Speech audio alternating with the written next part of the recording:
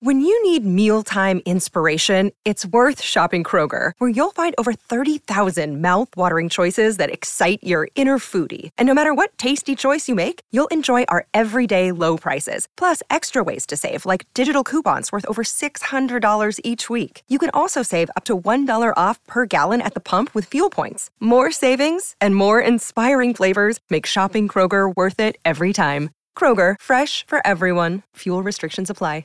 Mother's Day is around the corner. Find the perfect gift for the mom in your life with a stunning piece of jewelry from Blue Nile. From timeless pearls to dazzling gemstones, Blue Nile has something she'll adore. Need it fast? Most items can ship overnight. Plus, enjoy guaranteed free shipping and returns. Don't miss our special Mother's Day deals. Save big on the season's most beautiful trends. For a limited time, get up to 50% off by going to BlueNile.com. That's BlueNile.com.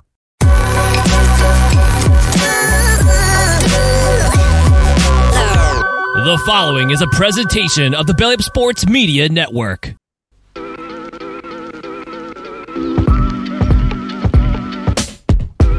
You're listening to the Bleacher Connection, a part of the Belly Up Sports Network.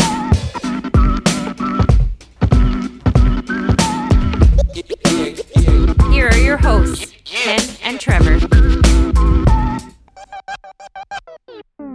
Welcome to the show, everyone. Trevor, how you doing on this fine December Sunday? Very close to Christmas. Actually got to run out and do a little bit of Christmas shopping after our recording here today. You know, TikTok, it's almost here. it's 8 days away, a week tomorrow. So yeah, it's time to get on that.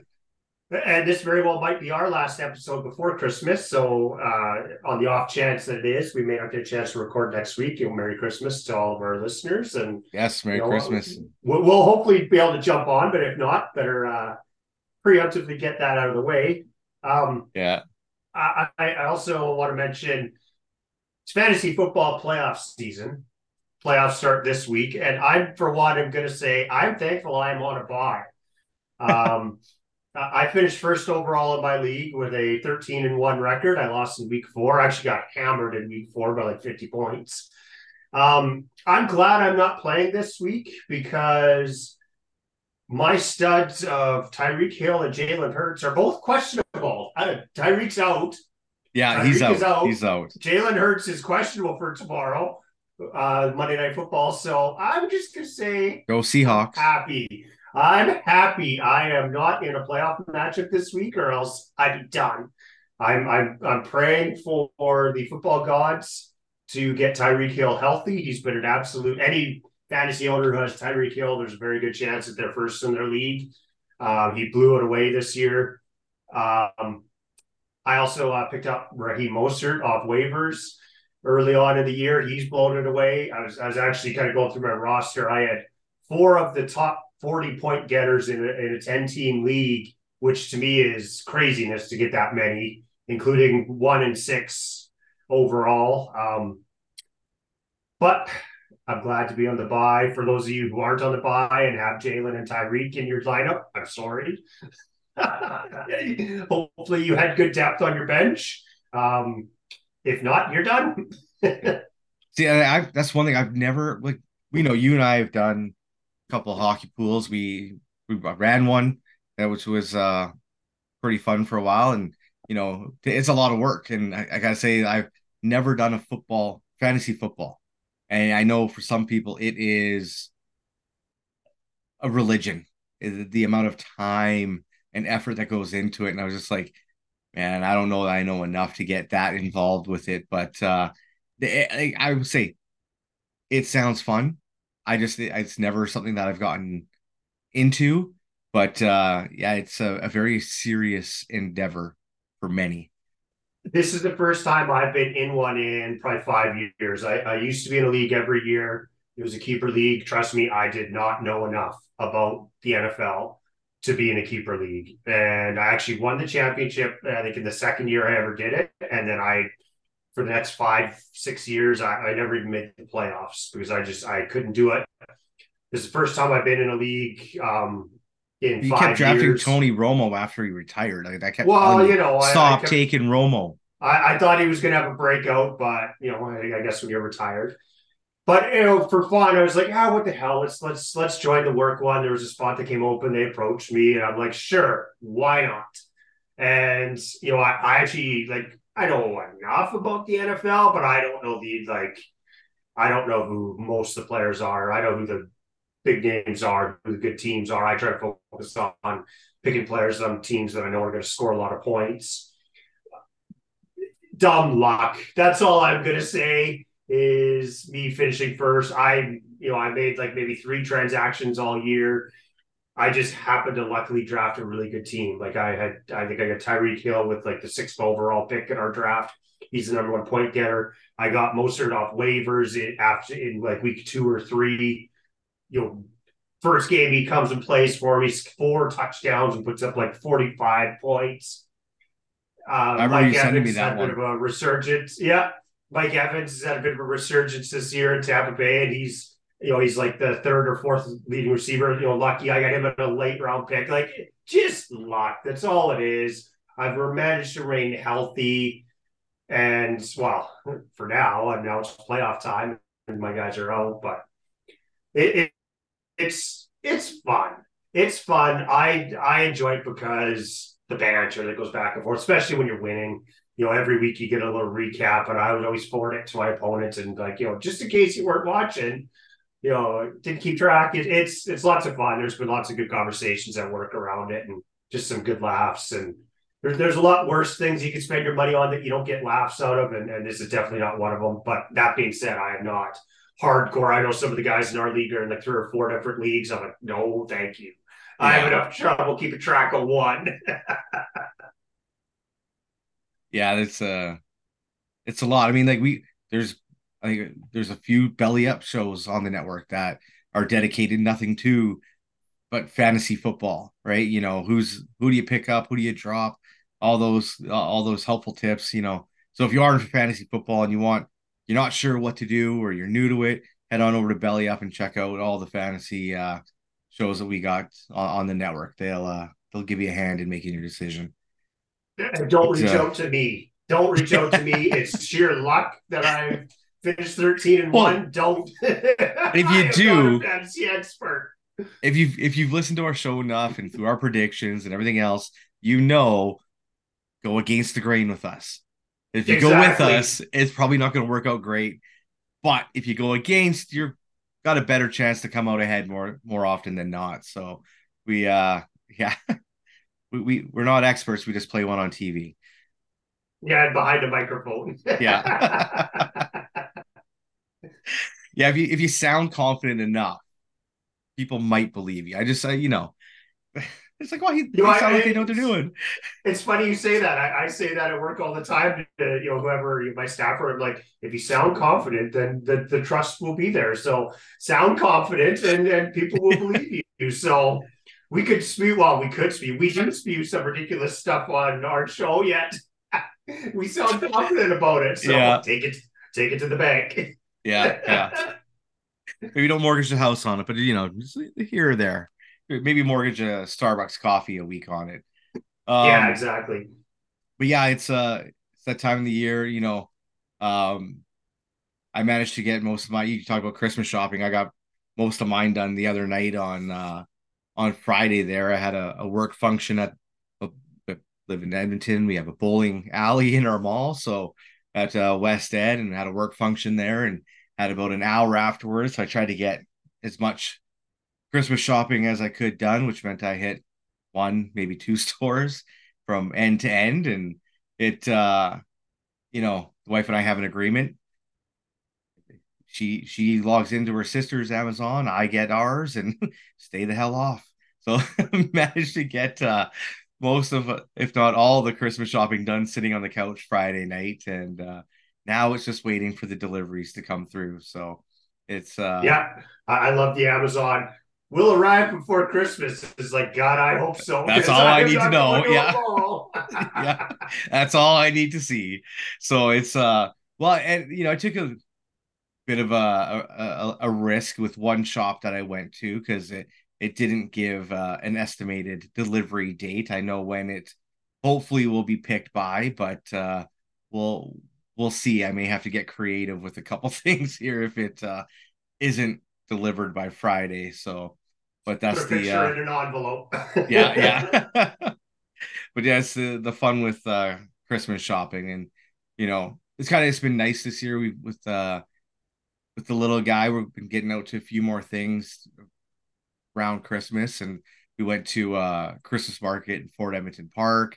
He got pictures taken with Santa there, and it was, you guys, I always wonder, because some kids, when the first time seeing Santa, they freak out and they cry and hate it, and he actually did really well. And then 2 days later, we took him for um more scheduled pictures with Santa at the mall, and he did pretty good there too. He only got a little fussy, but yeah, it's been lots of nice things, checking out different Christmas things, and you know, getting out there with him and wife and seeing all that. So it's been good. They're probably doing a lot more Christmas things than may have in the past now that we have him.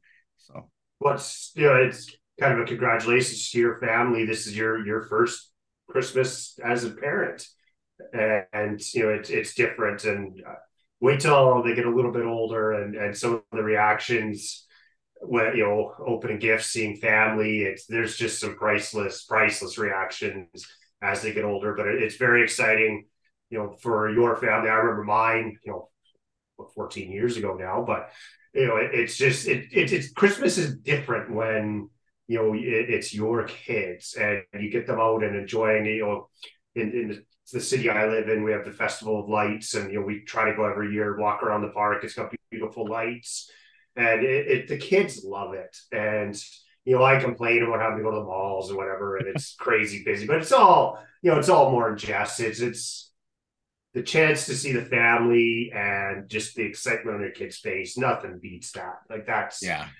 the best. Well, I think this year has been interesting because normally we'd have a lot more Christmassy type stuff up and out and in the house. Like we've got the tree up, but because we're with no decorations. I was there last weekend. There's two now. No, and that's the thing, is like we didn't know how he was going to react, so we're like, don't really want to put a lot of stuff up right now. He seems to not really care that the tree is there, so which is good. But we didn't want to like go and throw all the stuff. We were going to keep about a 2-3 foot radius at the bottom where there was going to be nothing, but didn't want to test our luck right away and on the first one and see if he pulls it down and destroys everything. So we might throw a few more things up there before Monday, before the 25th, but we'll see. It's just a lot. I will say this is probably the easiest Christmas shopping we did for him. Is we were at the mall and we went through Babies R Us and kind of like showed him things, and hey, we got a smile on the list. So like we pretty much did all of his Christmas shopping right in front of him because he's 8 months old. He's got no clue. He'll forget by the time it comes to Christmas. So it's the one and only time that we get to kind of do his Christmas shopping with him. Don't have to plan, okay, who's staying, who's going. It's our wives should take a cue from that, Ken. They should just take you and I to a board game store, put some board games in front of us, and if we smile, then it makes the list. Like, yeah. Well, my wife does that. So because I am absolutely like, for me, I don't like asking for anything. I don't like, it's just how I am. Like if she says, "Oh, what do you want for Christmas? What do you want for your birthday?" My answer is, "I'm good." Like if there's something I want, or like I'll probably end up buying it throughout the year. But what she does is she'll see me look at something, or if I talk about something, she has a list that runs 12 months a year, and it's for Christmas and my birthday, which is only about 3 weeks apart. But it's like she has that list to go off of, because very rarely do I say, "Hey, Christmas idea, I like this." I've actually the last couple of years given her a few ideas, but no, I'm pretty bad at that. So she pretty much does that with me. If she sees me look at something long enough, it goes on a list, and she keeps that in her phone. Very smart lady. Yeah, Very smart. I am no help whatsoever. I will fully admit that. It's just how I don't. It just feels to me. It feels wrong saying, "Oh, I really like this," because it's I don't know, just how I'm wired. We're grown men. We don't need stuff. Yeah, like for me, I couldn't care less this year like I told her, like I when it kind of came up, I'm like, I don't need anything for Christmas. I got everything I want in that little boy right down there, and that's everything I wanted and needed. So I'm good.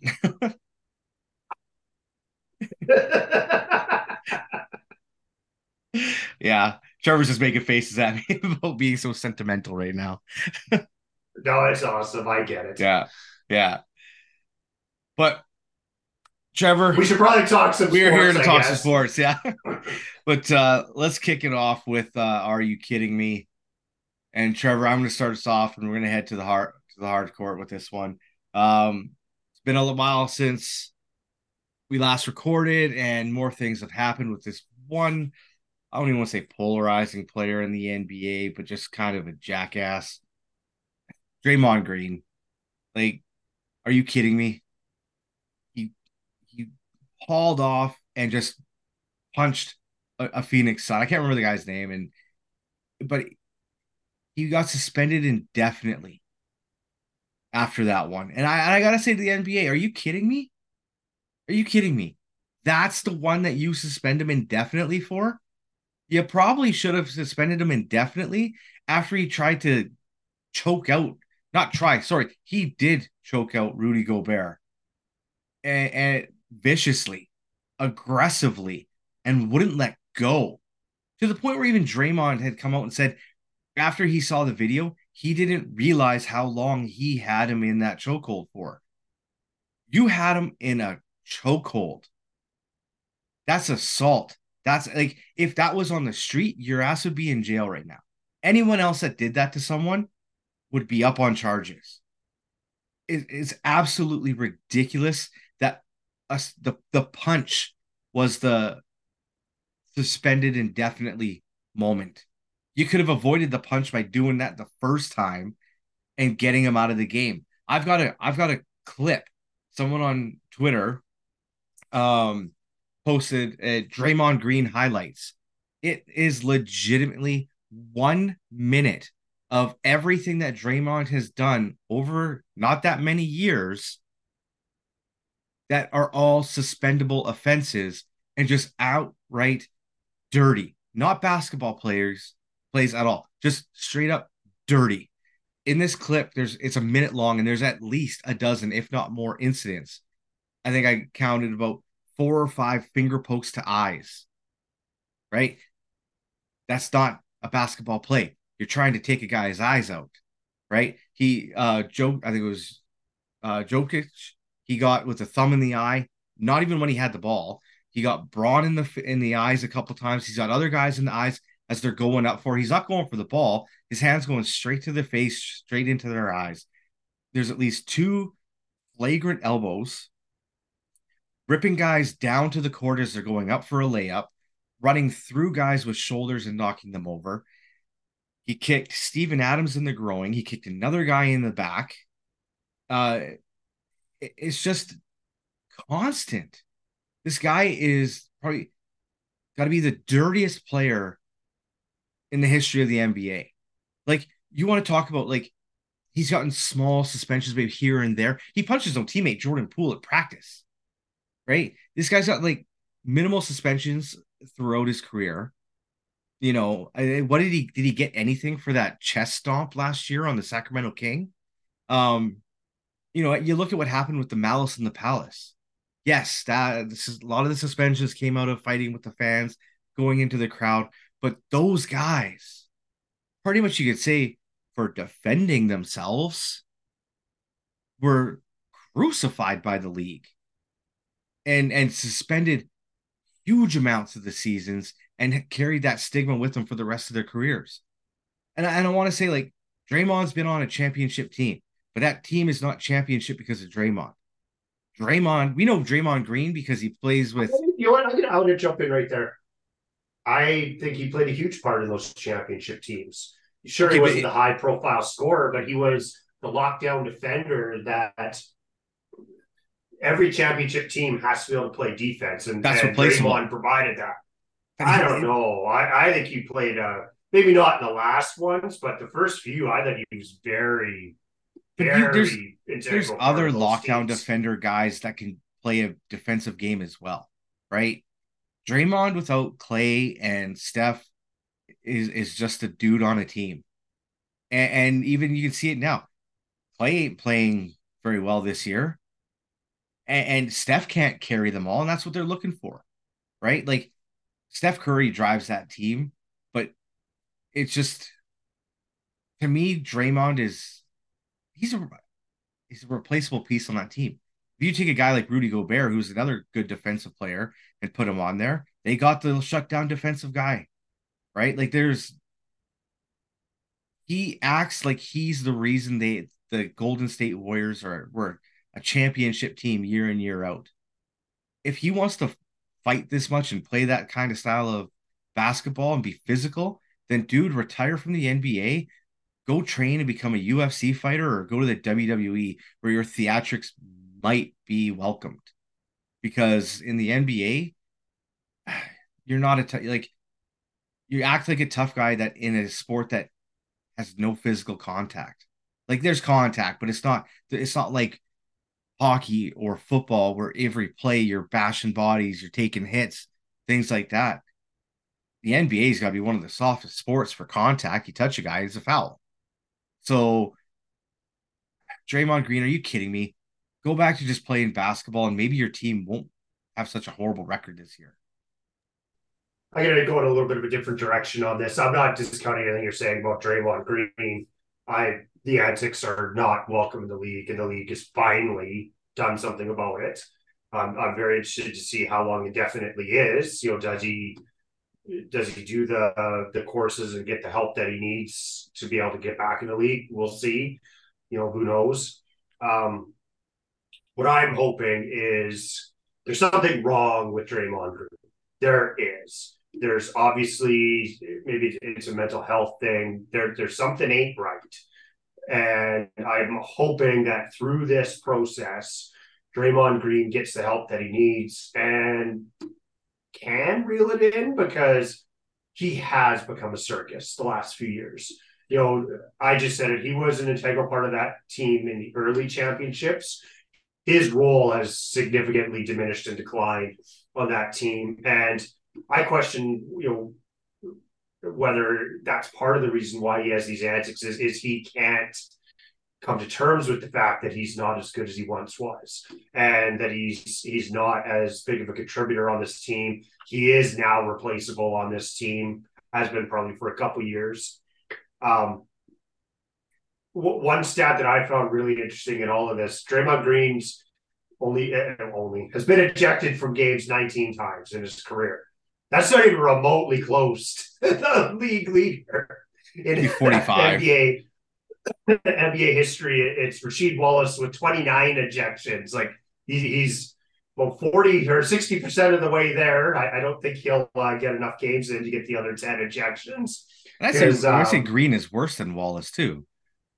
I would say some of his actions are definitely worse. So I hope Draymond gets the help in the sport that he needs, because clearly he's struggling with coming to terms with the fact the Warriors are not a juggernaut anymore. He's not as relevant anymore.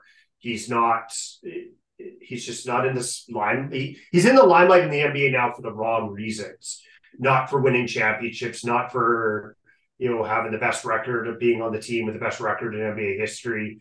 He's now in the limelight for his stupid plays and hurting other players and just silliness. And I hope that Draymond can get it sorted out. It actually kind of reminds me of James Harden a little bit, where just not as good as you were, yet you still think you are, and you have this attitude, you want to be treated that way. And I kind of draw a lot of parallels between those two, where they can't come to the grasp that they're just not good anymore, and it's become more of a circus off the court than it is an impact on the court. And I don't know. I love the Warriors and the Splash Brothers. I love those teams. They were exciting to watch, but it's over. And Draymond's, maybe you should just hang him up. Maybe. So you touched on that part about like getting the help and things like that, but like to me, where I kind of pivot on that is I struggle with that sometimes when you get these situations where things happen that can't and shouldn't happen in sports. And the first thing they go to is that, like, well, sometimes use the mental health. And I'll throw Corey Perry into this conversation as well, because whatever he did uh within that organization, we know what it wasn't, despite all the speculation and rumors. Um, but the very first thing wasn't that like, okay, I effed up and this is it. I'm gonna be stepping away here. It's alcohol. Oh, I got a drinking problem. I need help. And it's when really when I look at some of this, right? Like it's ego. It's ego that drives, I think, some of these actions. In that, like you look at the Jordan Poole situation. Jordan Poole was becoming more relevant on the Warriors than Draymond Green. Draymond Green's place in the pecking order was being replaced. He was not getting knocked down a peg. He didn't like it. So what did he do? He went after the guy that was replacing and getting ahead of him. And of course, Poole then leaves. Everyone thinking he's going to be real good in Washington, and he hasn't been. But it's one of those things. To me, it's ego. It's not necessarily mental health. It's they're potentially using that as an excuse, which is a slap in the face to people who really do have mental health problems. And if he does, he does. I'm just saying, like a lot of times in sports, it's the go-to rather than people saying I'm an egotistical asshole and I don't like being replaced or I'm better than you, right? I have a problem versus I'm better than you and I can do what I want sounds a lot better. The NBA is always, though, liked having bad boys in their league. And every era they have bad boys. Dennis Rodman, Charles Barkley, Draymond Green, like they've always embraced these that almost does. It's almost like they have to have a poster child bad boy in the league. And they kind of embrace it. And the fact that Draymond and let's say Dennis Rodman were on championship teams and won multiple championships, I think amplifies that whole narrative. But the NBA has always been okay with it. They've always 95% of Rodman though them. was off court, right? Like Rodman, yeah, played aggressively. He kicked but he still did lots of shit on the court. Well, he kicked the camera guy, right? But like there wasn't the kind of stuff that like Draymond has just been so obvious with it. And like just goes out of his way to attack people. I think there's a bit of a difference. I think yes, the bad boy has always been there, but to me, Green is over the top. He is now. I will definitely agree with that. Let's move on from Draymond Green, and I want to go back to the NFL. We were talking some fantasy football, earlier in the show, and I want to go to a team where they are supposed to have one of the fantasy football stars on it in Patrick Mahomes. He's kind of been, I don't want to say a letdown. I think there's not as much help around him this year. And I want to go to a play. Everybody knows what I'm talking about. The offside call. The offside that wiped the winning touchdown, potential winning touchdown off the board on this tremendous lateral, well drawn out, executed play. Kadarius Toney. Are you kidding me? And I'm going to take this in a few "are you kidding me" directions. Kadarius Toney, are you kidding me? Like, could you not see that you were lined up past the ball? It wasn't even close. It's not even close. He is offside. So the relevancy of the play, everybody's like, oh my God, it wiped like one of the greatest touchdowns of the year off the board. And how could the NFL? That doesn't matter. That doesn't matter. Kadarius Toney, you were offside and not even close. It could have been a drop pass. Nobody's talking about it. Oh, offside on the play. Oh, drop pass. Who cares? The outcome of the play is completely irrelevant. Does it suck that it wiped a ridiculously awesome touchdown off the board? Yes. But that doesn't matter. Patrick Mahomes. Are you kidding me? Freaking out at the referees on the sidelines, like yelling and screaming, "Oh, they should have told us. They should have given him a warning." It's not the ref's job to tell a player he's offside. Sometimes they will say something, "Hey, 13, back up." But, it's not the ref's job to tell a player not to commit a penalty. Patrick Mahomes, are you kidding me? In the post-game scrum, you go over to Josh Allen. Josh Allen finally beats you in a primetime game, and you go and kind of demean it by going up to him and just saying, "That's one of the biggest horse shit fucking calls I've ever heard." Like, come on. Like, the dude was offside. Like, I don't even know why this is a conversation. It wasn't even close. Chiefs fans, are you kidding me? He was offside. Stop complaining about getting robbed. Maybe worry more about the fact that your team is not a juggernaut this year and you may lose out to the Denver Broncos of making the playoffs, who are horrible. Now, I don't believe that's going to happen, but I'm shocked at the outrage from around the league on a play where the guy committed a penalty and blatantly committed a penalty. Are we kidding ourselves here? Everybody, are you kidding me? It doesn't matter what the result of the play was. It was a penalty. Bring it back 5 yards. You want the excitement? Do it again. Yeah. Do that play again, onside, and then we're not talking about it. I think the funny part about it is how many people outside of Chiefs Nation complain how the refs are in their pockets. And if the Chiefs win, it's because of the refs. The memes where they've changed the black stripe to red and throw a Chiefs logo over the NFL one. And their reaction feeds that narrative, right? A little bit, in the sense that it comes down to the refs deciding a game. I put no blame on the refs. Nothing. It's the right call. Only thing I could say is, when, like, in the CFL, we see it all the time. If it's defensive offside, you allow the play to continue to see if the team can get more than the offside penalty, right?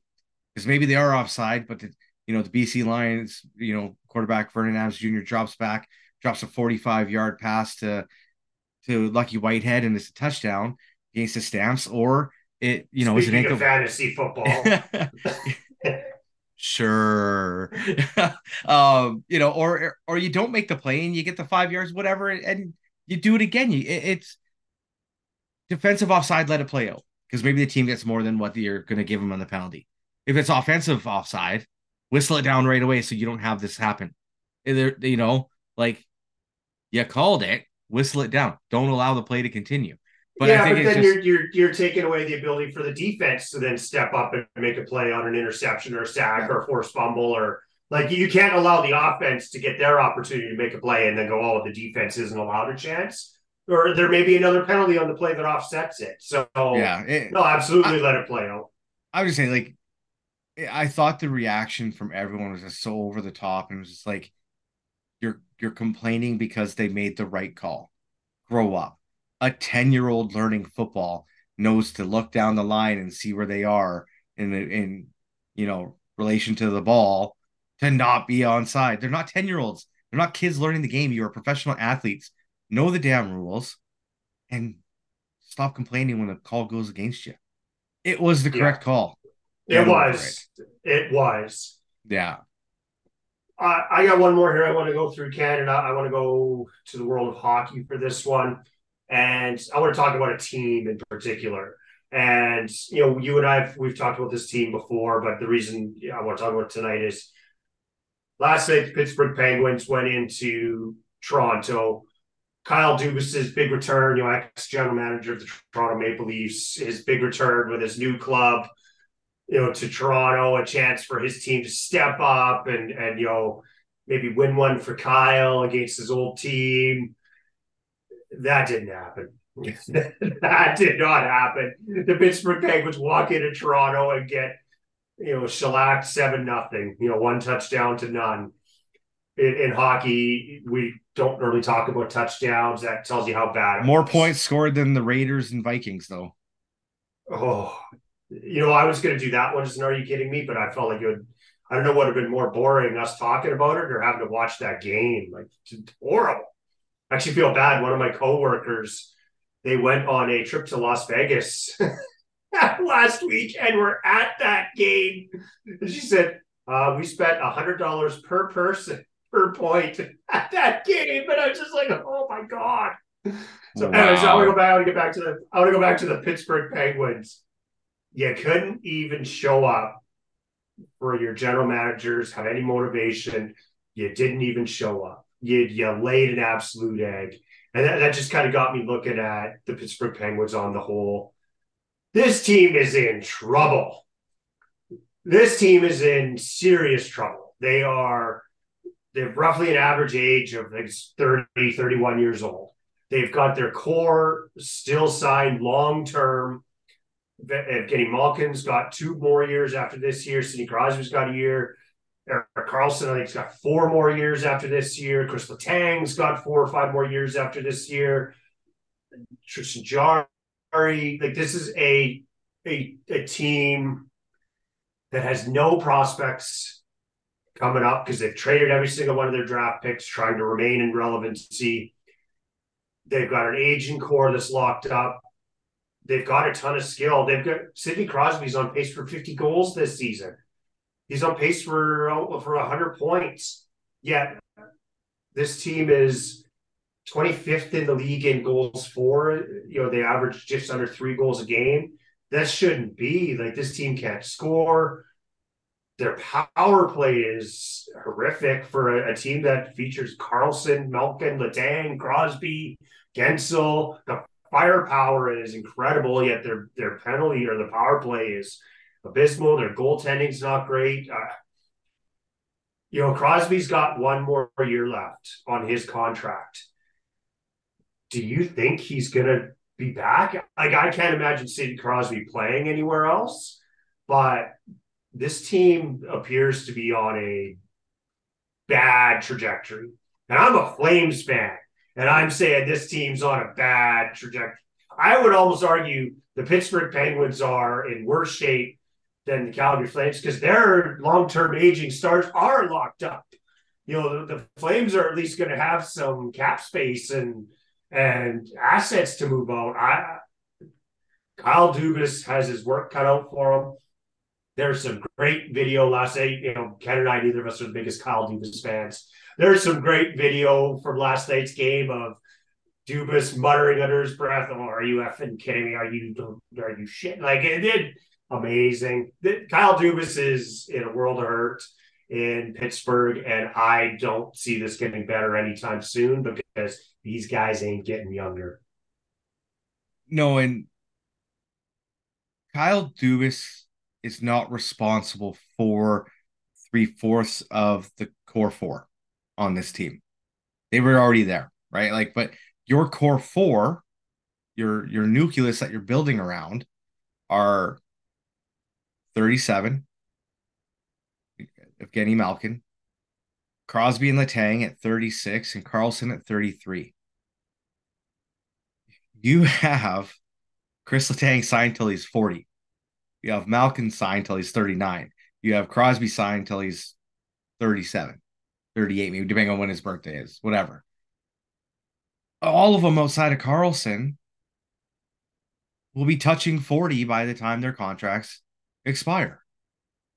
Name another team that is successful right now that has a core that old, right? Like, this team, you talk about whether Crosby comes back or not after next season. Why would he? What does he have to play for?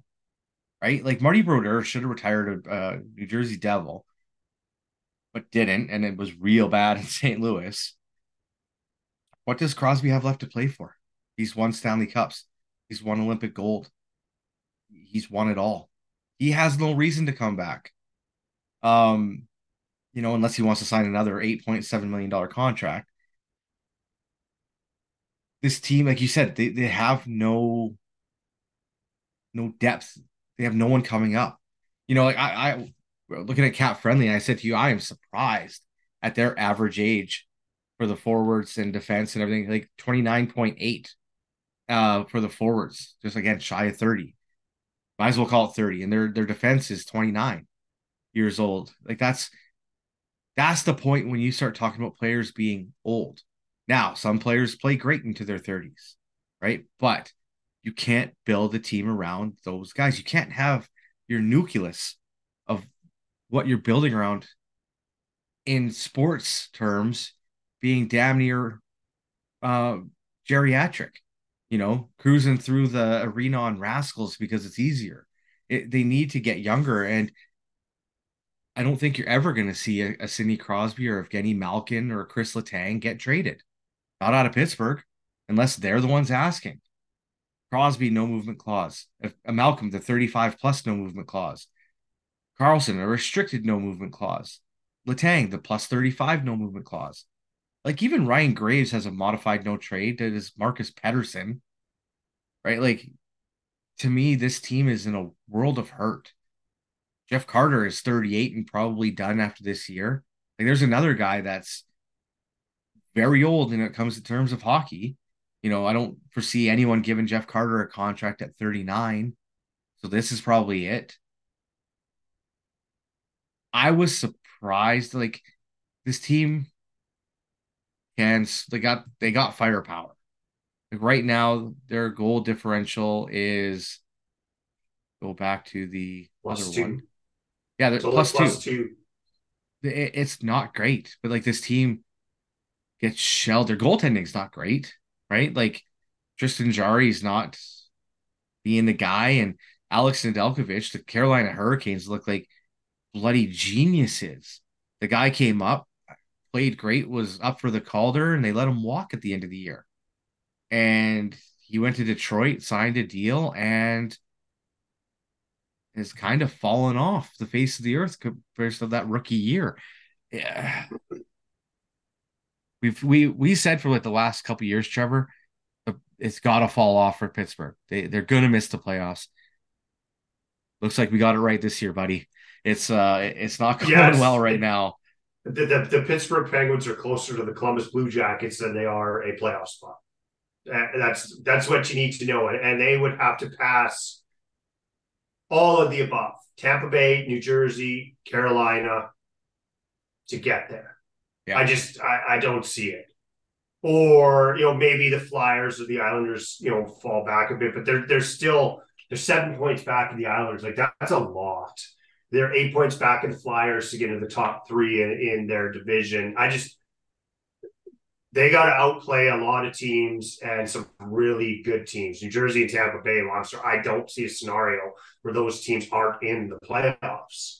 So even Carolina, the Pittsburgh Penguins are very quickly running out of teams that they could pass to get in the playoffs. Carolina is the 8th place team right now. I'm sorry, the Carolina Hurricanes are a lot better than the Pittsburgh Penguins. Yeah. I don't see it. Like this, they're in trouble. They're in huge trouble. Tampa might be 4-6 in their last 10. That's Vasilevsky coming off a major surgery. Yeah. Vasilevsky has looked like Vasilevsky, and he has not. But at a certain point in time, once he gets back into the groove, I'm pretty sure Tampa will be climbing those standings. New Jersey's on the outside looking in by 1 point. That's another team that, they got some injuries, but they should still be able to push that needle and get into the playoff picture, right? Like right now, Pittsburgh is sitting a point behind Montreal, right? And Montreal has a minus 20 goal differential. Like it's insane. Ottawa, dead last in the East, has the exact same goal differential as the Pittsburgh Penguins, +2. Which surprises me, actually. In what world does that make sense? I know, right? Like, to be fair, Ottawa's only played 25 games. Everyone else is touching that 30, 31, 32 range because of that Sweden trip, right? Yeah. But, like, hell, even Toronto's played 28. Like, they've played more. Those teams are trying to play catch-up, which is going to be difficult for Ottawa because it's going to be a lot of games, and they're not doing so hot right now. They're 3-7 in their last 10. That's a whole nother, are you kidding me? We could go on with. It's it's not good for Pittsburgh. That's It's for not. sure. It's not going to get better. No, and I just don't see a light at the end of that tunnel right now. but here's the thing. I think people around the league, like let's say, Trevor, you and I have seen this for ever, being out in the West, away from the center of the universe of Toronto, where we all know TSN stands for Toronto Sports Network. How many times have we seen a player on Toronto have their tires pumped because they're so good, but then they come to another team and you're like, these guys are falling off, right? Um, Dubas is the same thing. Shanahan's going to look like an absolute genius if this continues, where Dubas takes a team that, even for their advanced age, was making the playoffs and absolutely tanks them towards the bottom. We'll see how it plays out. Well, there you have it. That's our extended version of Are You Kidding Me? We actually had no intentions of going on that long. We want to talk some baseball here. But we'd love to hear from you guys on Twitter, X. I'm at the BleacherCon1. Ken is at the BleacherCon2. You can reach us on Facebook, the Bleacher Connection. Pittsburgh Penguins fans, love to hear you. Chiefs fans, we kind of took some shots at you. One of our good podcast buddies is a big Chiefs fan. I'd love to hear from him. Sorry, John. But reach out. We would love to hear from you guys. Ken, let's move on and let's talk about our hearts getting ripped out of our chests. And let's talk about some baseball. And I think most specifically, we wanted to touch on kind of the whole Shohei Ohtani thing around Toronto, the contract, and kind of some off-season, talking in general, centered around the Toronto Blue Jays. Yeah. Ken, so why don't you take off here? Yeah, so we're gonna get into a little Jays in Flight off-season edition here. Baseball off-season, you always get the winter meetings, which are fun because lots of stuff usually tends to happen there.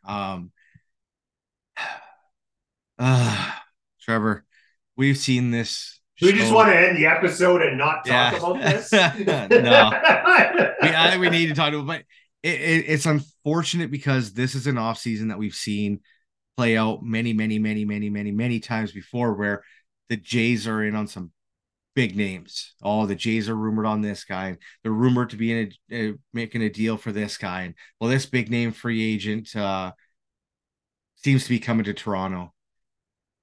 We all know the big ticket free agent this year was Shohei Ohtani. And at this point in time and where we are in December, we know that the show has gone to Dodgers. He's moved a few miles in the other direction from Anaheim to LA.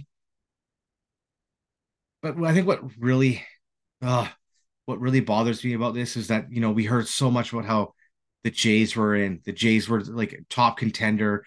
It was looking like it was going to happen. There's so many of the so-many of the baseball experts who break all of this stuff and are, for the most part, outside of, one guy saying Aaron Judge was a San Francisco Giant for about 2 hours. They tend to be right on this. And with the Shohei Ohtani contract situation, I was excited. I'm sure, Trevor, you were excited as well. We were both like, holy crap, this might happen. Like Shohei Ohtani as a Blue Jay. Holy hell. And in the long run, at the end, we were a pawn. The Toronto Blue Jays were a pawn in the contract negotiations between the Dodgers and Shohei Ohtani. Which made, at the end, I wasn't angry that we didn't get him. I was angry at the sense of what went down. I don't know how you felt, Trevor, but I was angry about it. Like the Jays were used to get more money out of the Dodgers. Yeah. They were definitely used. I'm angry he's not in Toronto. I'm actually angry he's not in Toronto. This, despite what all the baseball insiders and everybody who apparently knows everything about baseball and how, this would have been terrible for baseball, I fully disagree. I actually think this would have been incredible for baseball because you would have Shohei Ohtani, it doesn't matter where he plays, he's going to have a huge following and he's going to have eyes. He's going to have eyes in every city that he goes to. I think this would have been a huge opportunity for international baseball. I want to say to have him play outside of the United States and have him play in Canada. The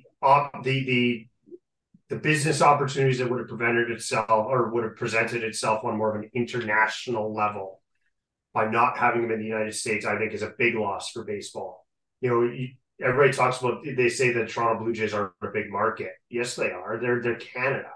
You know, it's a 35 million plus person market. Well, that's a relatively big market in baseball. You would have had the eyes of the international baseball community. Still would have been on Major League Baseball. It would have been in Canada. You'd been able to grow the game in Canada. It also would have been good for baseball in the fact that some of the lesser teams may have felt like they have a chance, let's say. Because right now, everybody's, oh, you got to go to the Dodgers or the Yankees. That's what's good for baseball. No, it's not. Having 30-something competitive markets is good for baseball. Growing the game of baseball in every city is good for baseball. Having competitive balance where the Seattle Mariners feel like they can win a World Series is good for baseball. The Milwaukee Brewers feeling like they can win a World Series is good for baseball. Having Shohei Ohtani signed in Toronto and not in LA or New York would have been good for baseball on so many, on a differently than him signing in the huge market of LA or New York. It would have represented hope for some of these other teams. Well, now you and I, we're sitting here talking, we're going, oh, the Jays second fiddle again. The Jays being used. That narrative, all the other small market teams now still feel that way. Yeah. I just, it would have been absolutely amazing for him to have gone somewhere other than LA, New York, just because it could have grown the game so much more. And then, and then we're going to do the selfish as a Blue Jays fan. Well, it would have been absolutely amazing for our ball club. The financial, everybody's talking about, oh, you're going to end up having to pay $60-70 million a year. Who cares? Okay. They were going to make that money back and tenfold in advertising deal, merchandising, eyes on the TV. Ticket sales would probably been better. Ticket sales would have been better. Like Rogers Center would have been a sellout every night at premium ticket prices. Just for our team alone, it would have been such a win. They would have had every time the Blue Jays would have gone into another team's building, and the Blue Jays already draw well in other teams' buildings. It would have been good for those teams would all of a sudden get every time the Jays come through New York, guaranteed sellout. Jays go to Boston, guaranteed sellout. Tampa Bay, guaranteed 7,000 people, because that's a huge increase in their attendance. But selfishly for the Toronto Blue Jays, it would have been amazing. And it probably would have catapulted them into a potential World Series contender. So on the field would have been amazing. Off the field would have been amazing. And what could have been. But also, when we talk about also being second fiddle, kudos to the Jays for being, like, it came out, the reports were the Jays were there for the money. It wasn't that the Jays came up and stopped at 500 million, right? Like, they were there with the money, and it wasn't the thing. I think the fact that when that whole flight tracker from that private jet from Anaheim to Toronto happened, and everyone's tracking it going, holy crap, he's coming, because his agency leaked the report that he was going to Toronto to was it Morosi? I think John Morosi, about that. His agency CAA said, yeah, no, he's going to Toronto. Hey, listen up. Here's a little scoop for you. Watch this here flight. You go. And it gets leaked, and then everyone's watching. It's like the Kawhi Leonard thing all over again for Toronto Raptor fans, if you cheer for both teams. But then it's not. It's the Dragons Den Sharks tank guy, Robert. I can't say his last name, so I'm not going to try. But it's Bergevek. Yeah, who's a CAA rep celebrity. Oh, so CAA books this flight for him to go from Anaheim to Toronto for whatever. He's Canadian. I think he might be have reason to go to Toronto, whatever. But like they put that in place. They put out the rumors about Ohtani going to Toronto. They put out the rumors that, wait, the Blue Jays are really close on this. They might be the guys. They're feeding the media, building this hype. And meanwhile, Shohei's sitting on his couch with his dog, laughing his ass off at this flight tracker. So as it became, I think like if the negotiations fell short and it was done in good faith, I have no ill will towards Shohei Ohtani. And I'm not saying like some people are like, oh, Ohtani needs to get beamed his first at bat in Toronto. Like, grow up. No, boo the hell out of the guy. But he doesn't need to get beamed. Like it just doesn't. To me, what gets me is that is negotiating in bad faith. If you're spending the time with the team and getting that close in the negotiations and making them feel like they're there, like why as a team would you want to then go into negotiations with CAA on another player? Because you have a great chance you're just getting used depending on who it is. Like to me, it's just such bad faith negotiations. And I think what also bugs me is damn well that Shapiro, Atkins, and the entire Blue Jays organization were going all in on this, which meant they weren't doing anything else. Now you get Ohtani. What else do you really need to do in the offseason? Right? The Jays were also rumored to be in on Soto, who went to the Yankees. Right? Fair enough. The Yankees finally ponied up, probably because they heard, maybe the Jays or someone else had stepped up their offers. But the Jays haven't done anything in this offseason now because all their efforts and focus were on Ohtani. Like to me, like as an organization, you maybe should have put someone else on, hey, go find some other people just in case. Get the ball rolling on some talks. But at the same time, if you're being told and led along that you're the team, why would you look at other pieces if you got to shell out this kind of money? So I think the Jays have missed out on pieces because of this, and I think it sucks. As a Jays fan, it sucks that this is where we're at. Nothing has changed for the roster. The Jays, we almost now feel like the Jays got caught with their pants down because nothing's happened since. Most of the big names are off the board. They lost out on Soto. Soto would have looked great in this lineup. They lost out on Ohtani. Well, Ohtani looks great in any lineup. And I have a hard time talking about this because we believed it was going to happen. And there's genuine anguish, anger, frustration, disappointment. Those feelings in Blue Jays land are true. Yeah. Like this is crushing. And it's also because not that the organization didn't try. The organization did everything they could to try and get this done. Yeah. This is, imagine if the way back in the day, the Calgary Flames had a chance to get Wayne Gretzky, or the Vancouver Canucks, well, the Canucks did have a chance to get Wayne Gretzky. And then all of a sudden it's like, you got the best player in the game and the prime of their career is going to be historic. And you're going to get him on your team. And then all of a sudden it's like, oh, rip your heart out. He's not coming. Suckers. And then in the meantime, everybody else is gone now too. And we're still left with the bitter taste of another playoff failure. Atkins absolutely driving the bus over every single one in his off-season review presser. Shapiro not taking any accountability for it.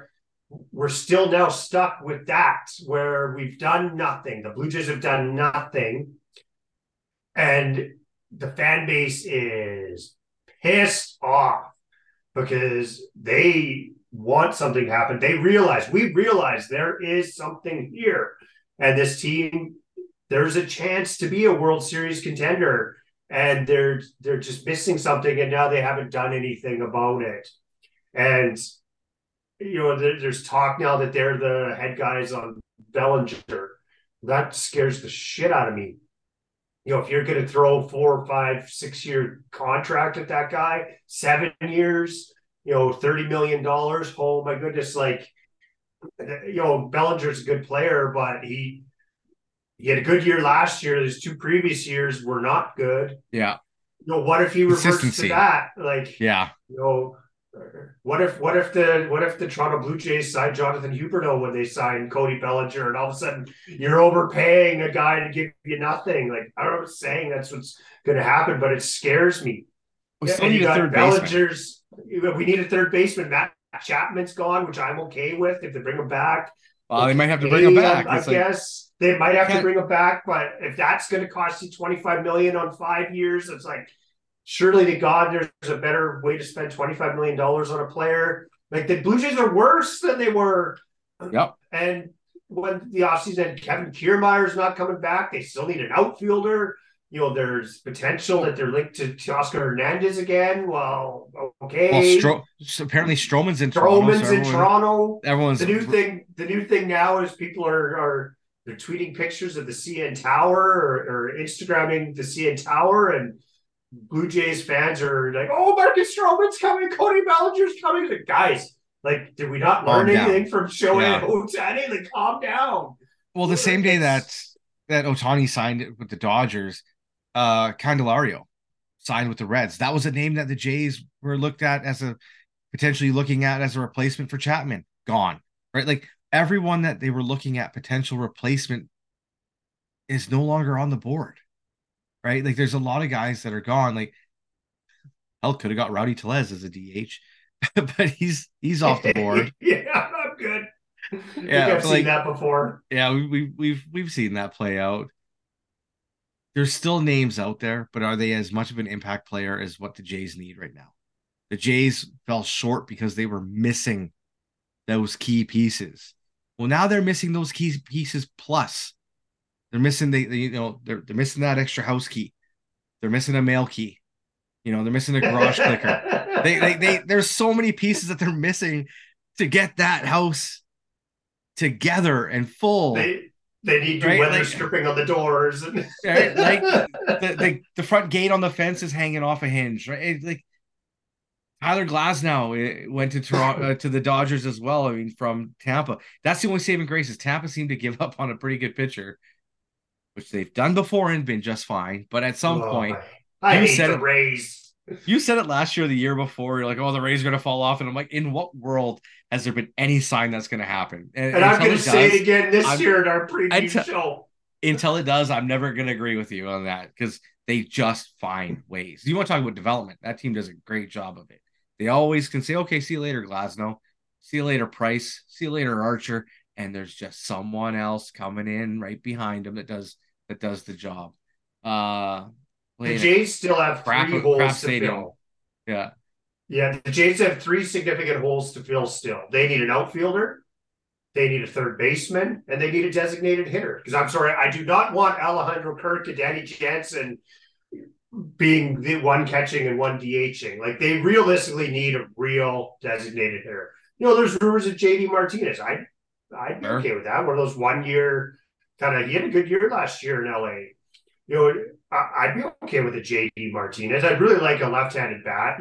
I think you and I both believe that the Jays will try to do something with Joey Votto, just, to get a little bit of goodwill built back up with the fan base, but he's not a difference maker anymore. That if you DH they him, legitimately have, I don't know.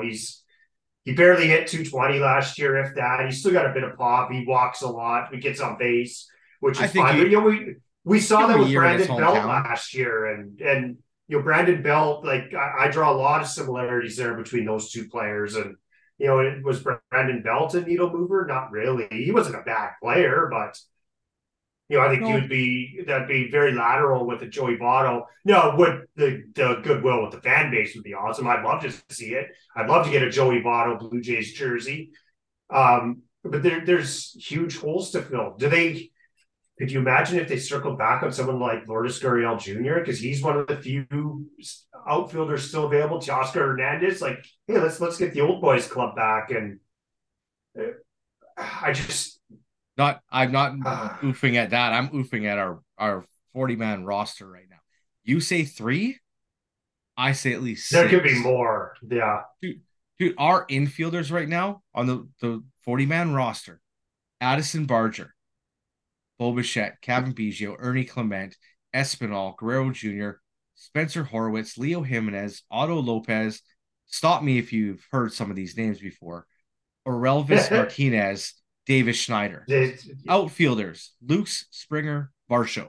This team has 6 to 8 holes they need to fill in their 40-man roster to get a starting 9 and a reliable bench that doesn't suck. Because I'm sorry, for the last 3 seasons I've said this, our bench has been horrible. It still is, and it will continue to be. This lineup will finish last. As it is constructed, if we go opening day with this lineup, it's going to be a long 162 games. I'm sorry, but Vladdy, Bo, Springer, they can't carry it. Like, what was it? Jordan, who was the guy we picked up from the Cardinals? Jordan Hicks. Yeah, like, he's gone. Bring him back. There's a guy he's still not signed. Bring him back, because to me, he was more reliable than good old Jordan Romano. See, he actually cleaned up for like Danny Jansen's or Alec Manoah's wedding. But like, sure, we got a 5-man rotation. That's just fine. But you got to have Yusei Kikuchi have another bounce back season. He's got to pitch well again. You got to show that last year wasn't an outlier, right? Because the same season with Jose before Barrios. that, yeah.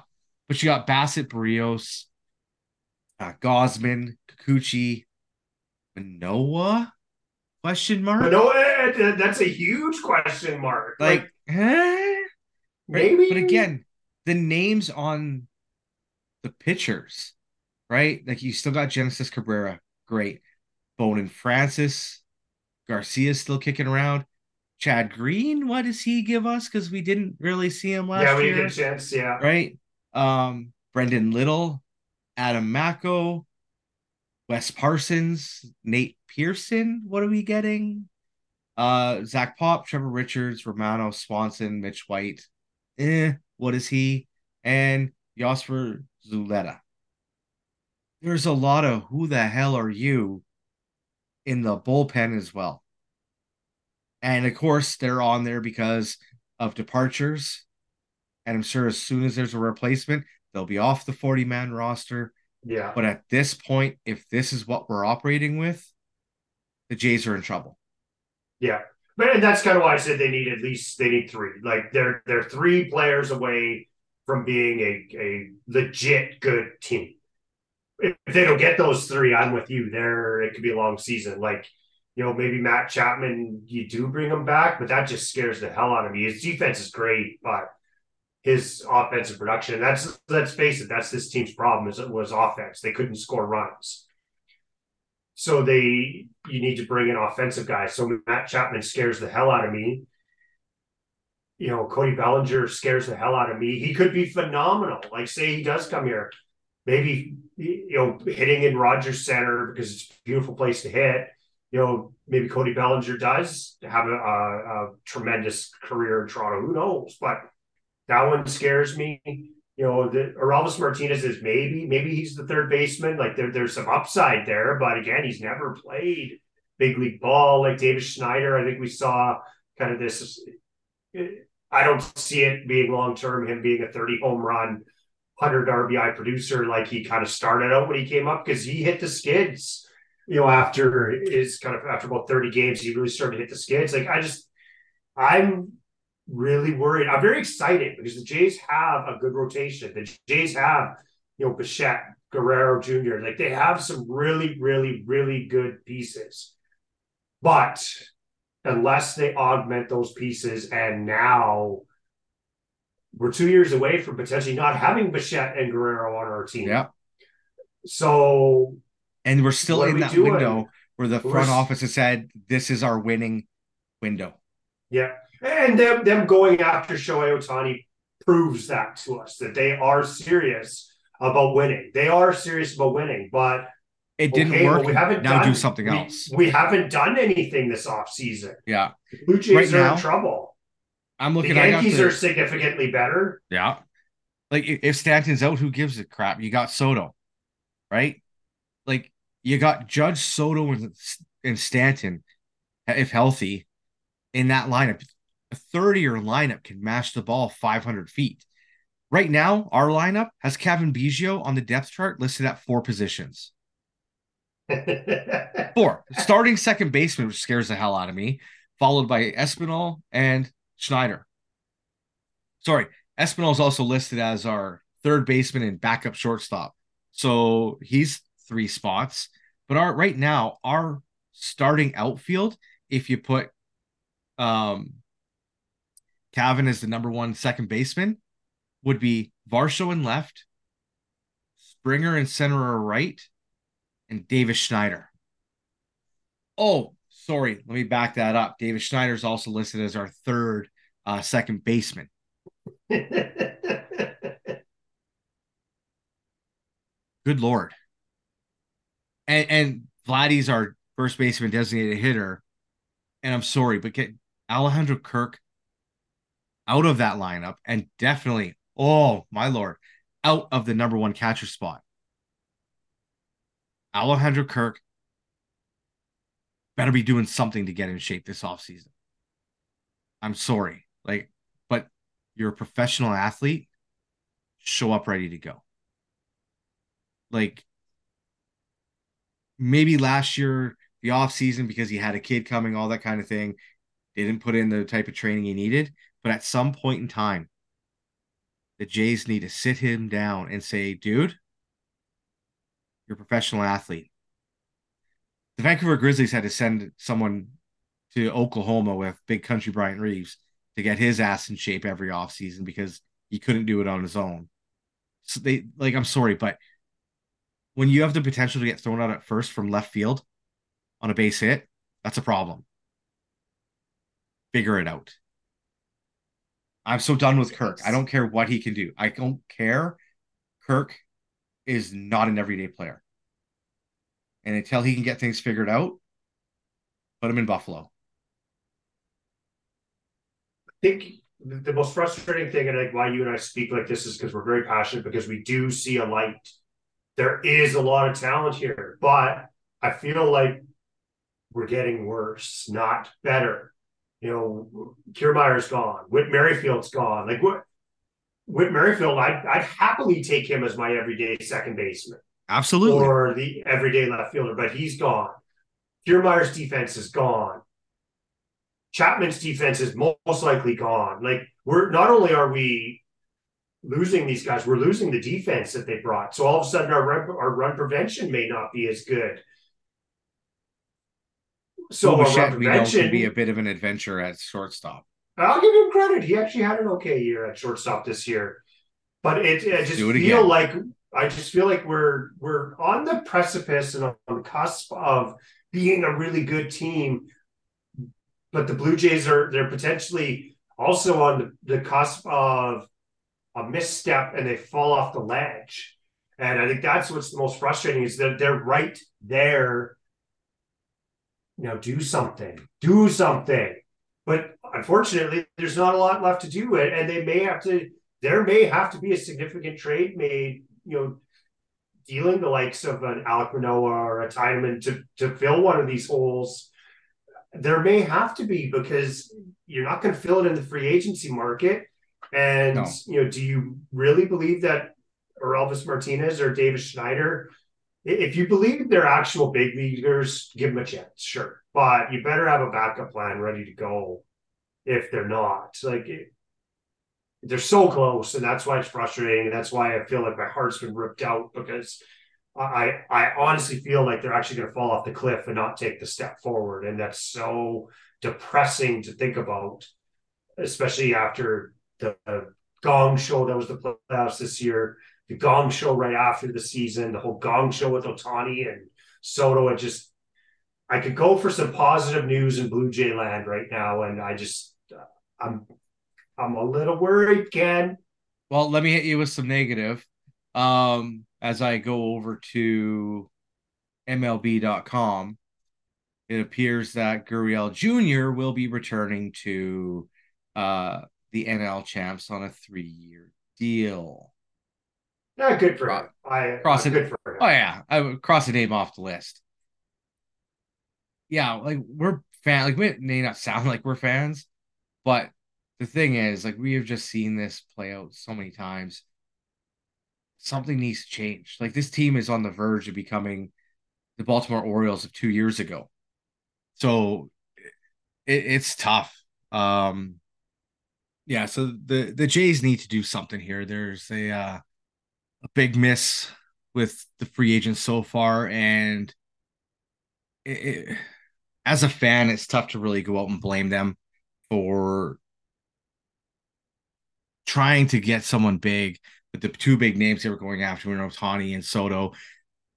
It's great to see as a fan, like, okay, this team is really meaning it. But now that they've lost out on them, they need to do something. They need to get out there. They need to pick up someone that's going to be a game changer for them. They can't nickel and dime the rest of this offseason to try and fix the holes that are there. Because, I will say we've lost Trevor here. He's the power went out at his place. So it's just got me for the rest of the show here. They can't nickel and dime to fill these holes. There's a lot of them. Right now, this roster is Swiss cheese. There's people in place, but there's still holes. As fans, Trevor and I really want to see this get turned around. We want to see them make the moves that are going to be impactful to them.